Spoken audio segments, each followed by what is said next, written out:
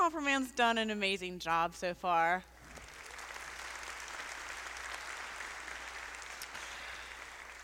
And especially those that shared your testimony, thank you for sharing what God has been doing through you.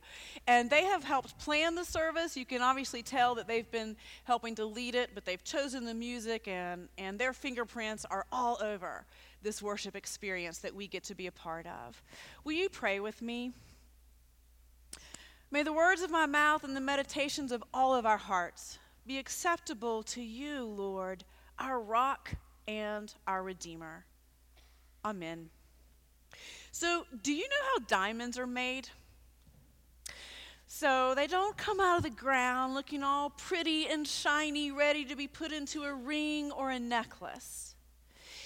They, in fact, are one of our precious gems, and they do have a translucent or clear appearance when they are cleaned up and polished and prepared. They happen to be the strongest of the gemstones, but they're the simplest. They're made of one element, carbon. Did you know that it takes 250 tons of ore to be dug out of the earth and processed in order to make a 1 carat, beautifully polished quality gemstone? So this process that it takes to make a diamond is quite significant. And the process essentially is what it takes to take coal to make it into a diamond. And so all a diamond actually is a piece of charcoal that has handled stress exceptionally well. Listen to what has to happen.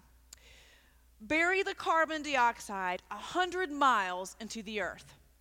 Heat it to about 2,200 degrees Fahrenheit. Squeeze it under pressure of 725,000 pounds per square inch, and then quickly rush it towards the Earth's surface in order to cool. It takes time, heat, and pressure to create and transform that coal into a diamond. So that concept of diamonds in the rough is a helpful concept when we think about our own formation. We are formed out of the dust from the ground. But God uses that dust and makes something beautiful in each one of us with a little bit of time and a little bit of pressure. So on this Confirmation Sunday, I want each one of our confirmands to think about this concept of a diamond in the rough as a way in which God is forming and shaping you into fine young men and women that you are becoming. And to see how God sometimes goes about this important work, let's take a closer look at our scripture text this morning and look in more detail at how God anoints the king of Israel, King David. So Israel has asked for a human king, right? They've been begging for a long time, and God finally gives in and says, all right. And the people have chosen Saul to be their first king. Well, it isn't going well. By this point, Saul is showing signs of suffering from mental illness. He is become incredibly paranoid. He is erratic and unpredictable. And the prophet Samuel is growing so frustrated, he's about ready to give up. And in fact, he's scared of his own king. So God calls Samuel and says, all right, grab your anointing oil, and I want you to take off to Bethlehem. Well, Samuel isn't sure what to do about this because this is an incredibly unusual request. So at first he's scared to respond, and then he's confused. But as we know, God oftentimes chooses the unusual path in order to get things done. So Samuel finds Jesse, who God has asked him to go and talk to, and he says, all right, Jesse, can I see all of your sons? Because he's looking for this next king. So the first son comes before Samuel, and Samuel's looking at this wonderful young man. He says, surely I am looking at the next king of Israel. And God says, no, Don't be distracted by his stature and his good looks. It's not him. And they go through this 6 more times. And by the end of this, Samuel is getting super frustrated, right? And he finds like, all right, is there anybody else? And so they go and get the youngest brother who's out in the fields tending the sheep far away. They finally bring him in. He's all smelly and stinky and young and little, and he stands there in front of Samuel. And it's like Samuel goes, he's the one? It's a diamond in the rough. Because yes, God has chosen the unusual one again. Ignoring the usual patterns of power and influence, David is the youngest of 8 sons. He's out in the fields working as a lowly shepherd from a family with no pedigree, from an unspeakable town called Bethlehem. All throughout this passage of Scripture, God keeps using a play on words. It's this play on words between seeing and looking. The prophet Samuel was looking, but he wasn't really seeing. Then verse 7 comes along, and it reminds us that God doesn't look at the things in the same way as humans do. Humans see only what is visible to the eyes, but the Lord sees into the heart. Verse 7. This is really important here. We get confirmands, we get so caught up in what we look like on the outside. And particularly teenagers feel this enormous pressure around physical appearance. But God looks so much deeper beyond the surface. And we should too. When we're able to do that, we can see the diamond in the rough that is within each one of us. So here are 2 important lessons from this story. First of all, God often chooses the diamond in the rough, the imperfect, the unexpected, the person who seems most unlikely and unworthy. But let that be a lesson to all of us of both humility and hope. Because sometimes when we think we are the sure thing, we think we are all that and then some. We're the firstborn or even the thirdborn, and yet God has other plans, right? But that doesn't mean it's bad that we were the 3rd brother in line, but God was looking to tap the 8th brother.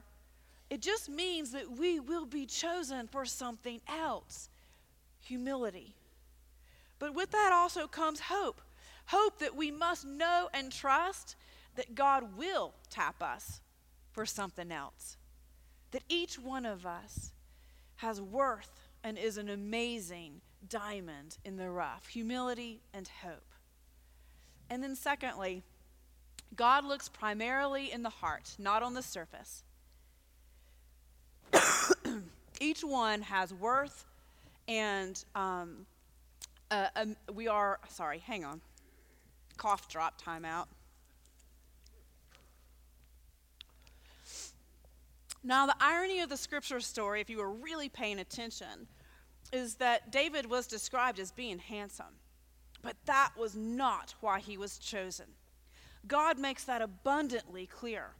And hear me on this, because if we tend to focus on that outward appearance, then we may be missing seeing what God sees, because God sees the matters of the heart. But if we tend faithfully to the matters of the heart, then the grace of God within us will show the most attractive parts of ourselves to the world. And remember this, even the most beautiful diamond has flaws on the inside. No diamond is perfect, actually, and yet they're still beautiful, right? So confirmands, this whole process that you have been going through these past 8 months has been all about shaping the heart and the character of who you are as young men and young women. It has been about developing a relationship with Jesus and recognizing that this relationship with Jesus very well may be the most important relationship you develop this year. And let's talk about those diamonds once again. Do you know how one tells if a diamond is of great value or not? I personally would be horrible at this because I can't tell the difference between a cubic zirconia and a diamond. They're both shiny and pretty to me. But a jeweler will look very intensely at a diamond and inspects it based on the 4 C's, 4 characteristics. So they will look at carat, which is the weight of the diamond. They will look at color, and clear is the highest quality of a diamond. They will look at clarity, which is actually looking inside at the deformities of when it was formed and how that diamond was formed in the earth. And then the last characteristic is cutting, which is the quality of the craftsmanship of the jeweler that shapes the diamond from the rough version into the final gem. Now, in order to measure all of these characteristics, that jeweler has to look deep within the diamond, just like God looks deep within our heart to see our greatest value. Just like God looked deep within the heart of that youngest shepherd boy and realized that he was the next king of Israel. And this brings us to 2 additional scripture verses that I want to share with you, confirmands, as a word of encouragement from scripture to you this morning. Jeremiah 29:11. I know the plans I have in mind for you, declares the Lord. They are plans for peace, not disaster, to give you a future filled with hope. God didn't plan to leave David out in the shepherd's field forever, but while he was there, he was learning and being formed. God has so many wonderful and amazing things in store for you guys. I'm kind of jealous at the years that you have ahead of you. But even in those most difficult moments, God's hopes and God's plans for you always involve an ultimate good.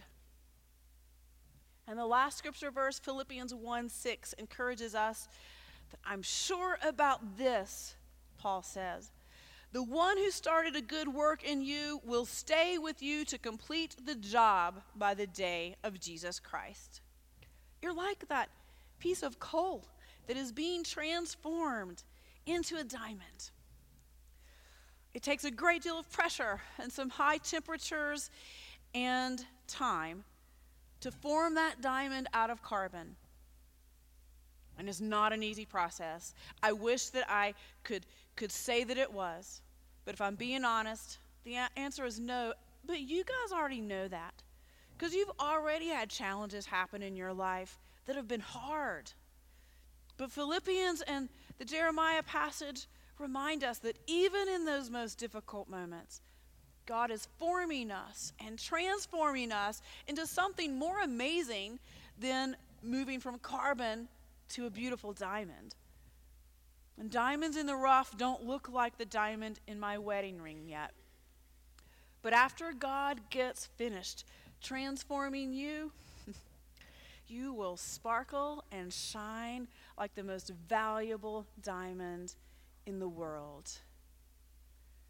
And remember this, one bad moment does not define you.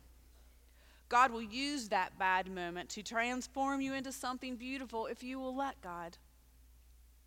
And we're formed from the dust of the ground, right? We said that at the beginning. And God changes caterpillars into butterflies and sand into pearls and charcoal into diamonds using time and pressure. So don't worry, because he's working on not only our confirmands, but every one of us.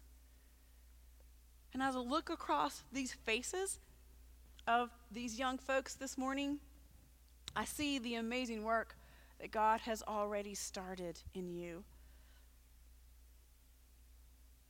And beyond a shadow of a doubt, I know God's going to complete that work, that transformation, but it will take a little more time, a little more pressure, a little more life experience, a little more questioning, a little more wondering, a lot more loving.